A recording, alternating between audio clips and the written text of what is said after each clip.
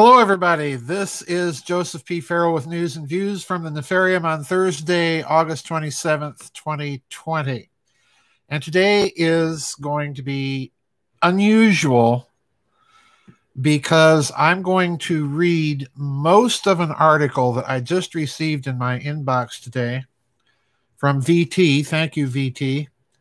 An article by Patrick Fagan in The Critic. Okay. And it's about mask mandates. And the reason I'm doing that is we had a local election here recently where our local rhino mayor, for those of you overseas, a rhino is a Republican in name only. Think Senator John McCain, the late Senator McCain. And this mayor has been crucial in ramming through a citywide mask mandate 2 days after his reelection a couple days ago. We're already hearing from the county health czar, a man who mangles his pronunciation of the English language like nobody's business, is now already calling for a countywide mask mandate, and they're even talking about a statewide mask mandate where I live. So I decided I've had it up to my earlobes with this nonsense. I want to read you one of the most thoughtful articles with a lot of arguments that you would not even think about in terms of these mask mandates. But first, let me get my anti-COVID cigarette going here. Don't forget, smoking helps ward off the virus. And to you anti-smoking fascists out there that like to complain about just don't smoke it around me because it stinks, well, chances are I'm never going to rub shoulders with you people anyway, so don't worry about it.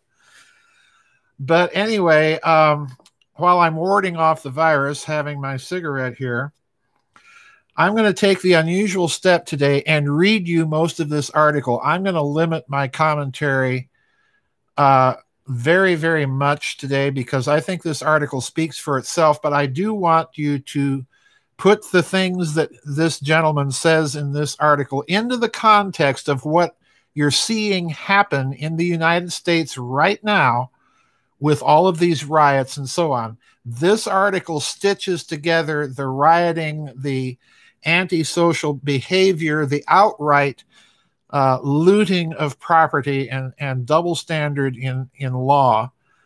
It connects it directly to what we see going on with the Fauci, Lieber, Wuhan virus narrative.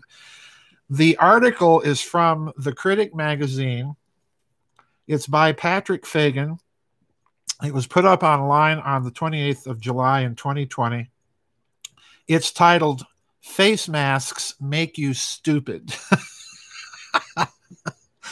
And here we go. And I'm just going to read the paragraphs that I've marked here seriatim in the article. I'm not reading the whole article, but I'm reading a good chunk of it for you. In Joost Meerloo's analysis of false confessions and totalitarian regimes, the rape of the mind, he coins a phrase for the dumbing down of critical resistance, menticide. Quote, "In the totalitarian regime," he wrote, "the doubting, inquisitive, and imaginative mind has to be suppressed. The totalitarian slave is only allowed to memorize, to salivate when the bell rings," unquote. And you might use that as a comment against standardized testing anyway. I just tossed that in there. Continuing. Neolithic man had a similar problem dealing with his livestock.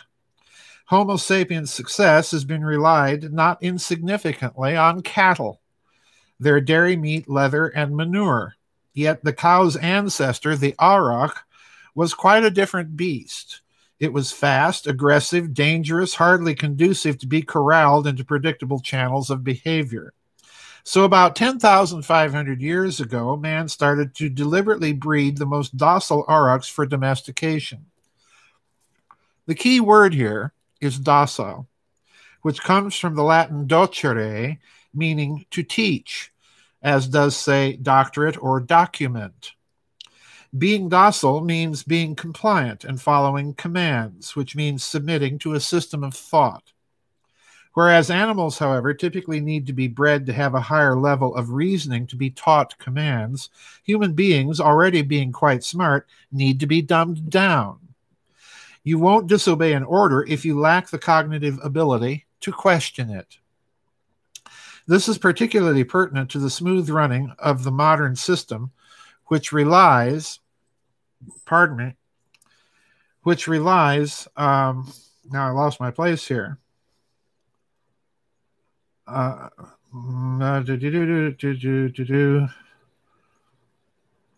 anyway, you won't disobey an order if you lack the cognitive ability to question it.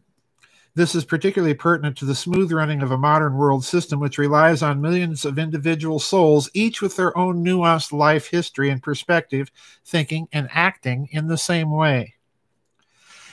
The empirical literature, here we go, has shown that compliance and suggestibility are negatively related to intelligence.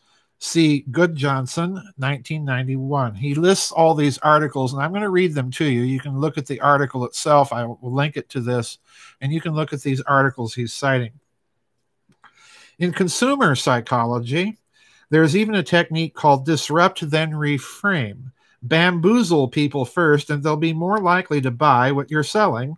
See Davis and Knowles, 1999.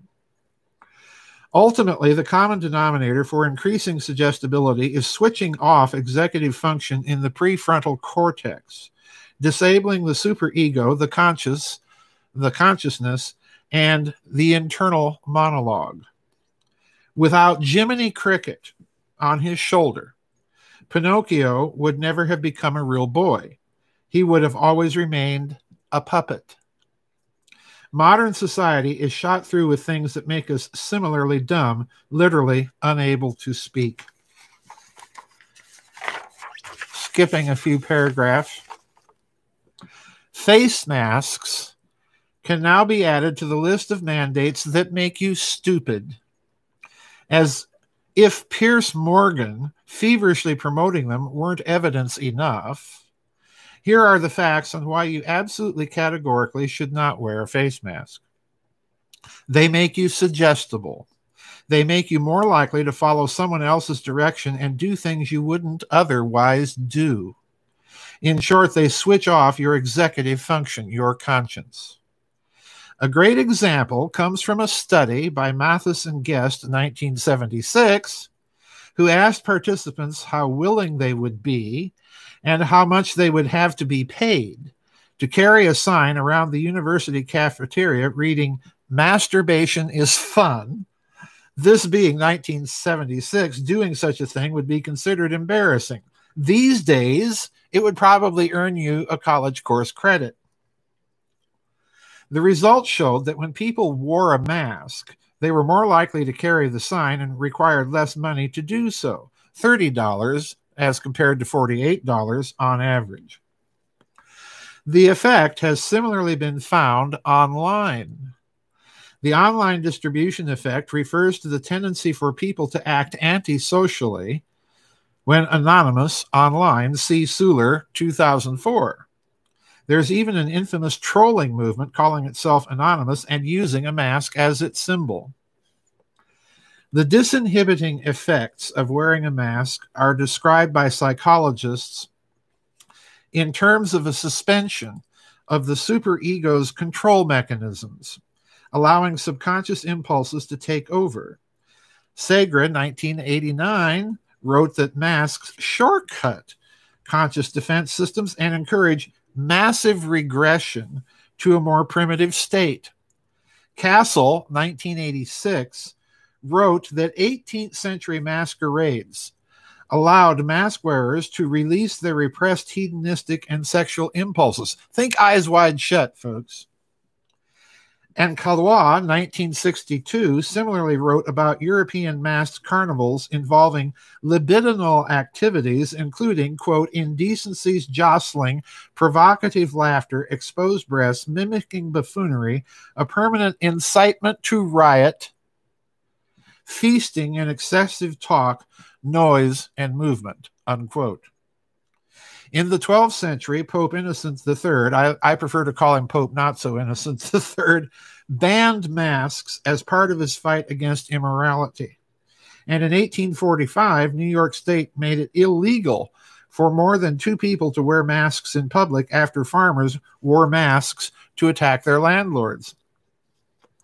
From a neuroimaging perspective, masks are known to inhibit identity and impulse control, both associated with executive function in the prefrontal cortex. For example, see Glannon 2005, Tasakowski, Berger, and Erson 2017. In other words, masks silence the Jiminy Cricket in the brain.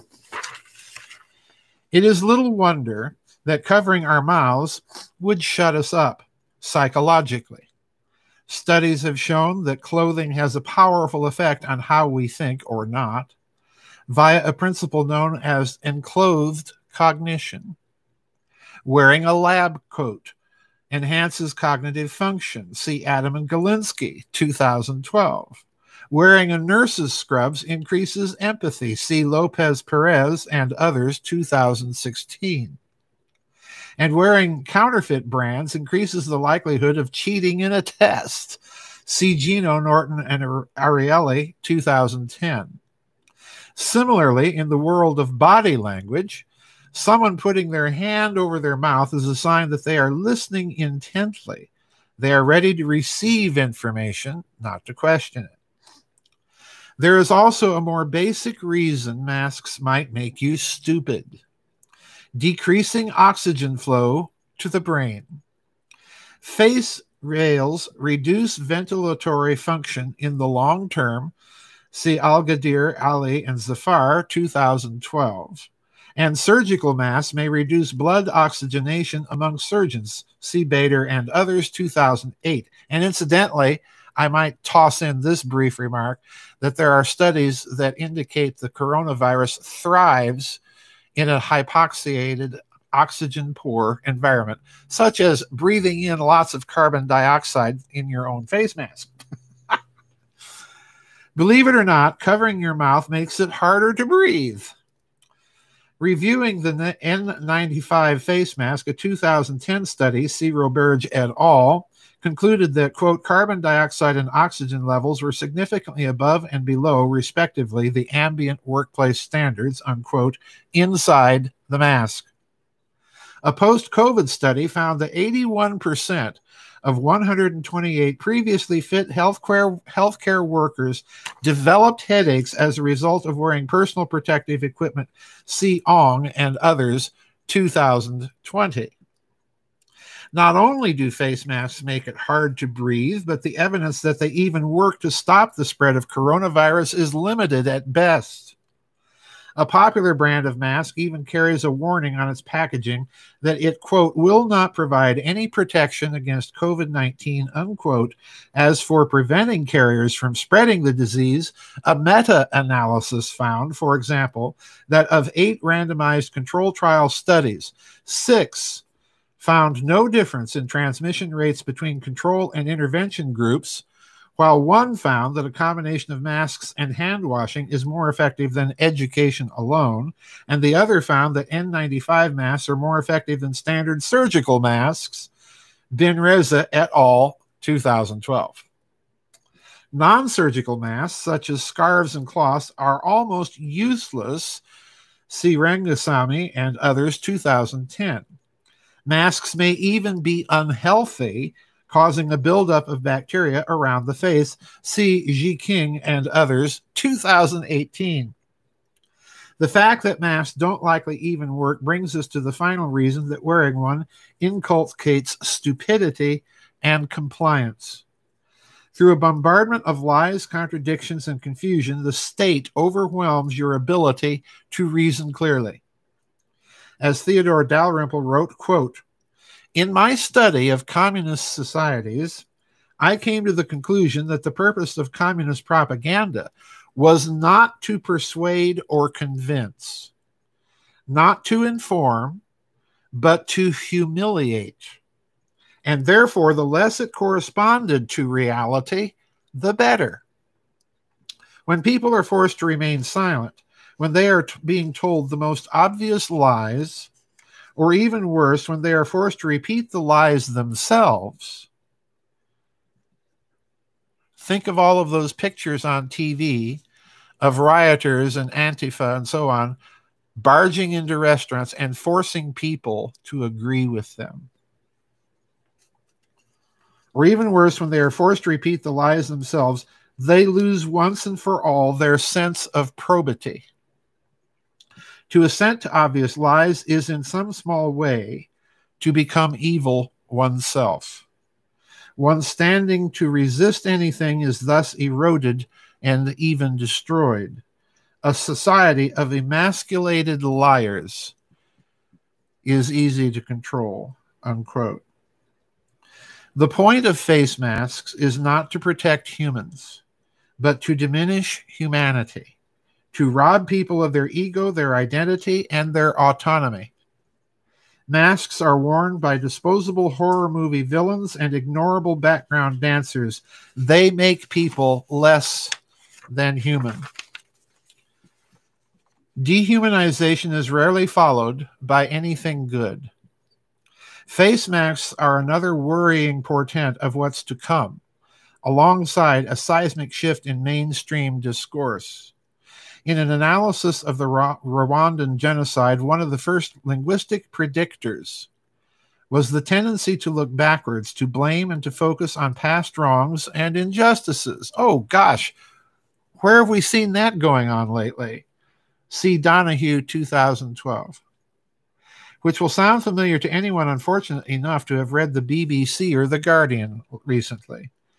Similarly, where the Tutsis were referred to as cockroaches by the Hutus and the Nazis depicted Jews as rats, Nancy Pelosi recently promised to fumigate President Trump out of the White House. It's hard to predict how the wheel of life will revolve in the coming years, but all signs point to trouble. During the crisis of a generational cycle, only one thing can be guaranteed: the importance of a clear mind. To that end, allow yourself the dignity, identity, and logos of being human, and never, ever wear a mask, unquote. And I have to doff my hat to Mr. Fagan for composing this article, because that's exactly what we see going on in this country. It is essential to understand that what's going on in the USA with all of these riots and so on occurred after this coronavirus planned scamdemic arose, and after all of these mask mandates came into existence. And notably, note that those people enforcing these mandates were allowing the protesters, and I'm using that word in quotation marks, to go without masks and commit the most egregious breaches of law. And now they're behind their masks threatening people. So it's not by coincidence or happenstance that any of this is happening. My little tin pot city dictator here, I'm once again considering the necessity of a move, because if this community and this state keeps going that way, where everybody is walking around all with their noses and faces in a feeder bag, whose utility in stopping the transmission of the disease is not proven. There's not a compelling science behind this. And secondly, as far as I'm concerned, it's creating unhealthy conditions and exposing people to other health issues. So we have to get these people either to see reason or force local media to start covering both sides of the story. And if they will not, remove our money from their sponsors. This is going on long enough, and it has to stop now. So that's it for my news and views as I light up another COVID repulsor. And wish you all the best. There's no vid chat tomorrow. There will be a vid chat a week from tomorrow. So hang on, because we had a really good vid chat the last time. Lots of good questions and comments. But anyway, that's my little COVID rant. And it's not even my rant. It's Patrick Fagan's rant. Check the article out, folks. It's pretty good. Anyway, I'll see you on the flip side, everybody. Bye-bye, and God bless.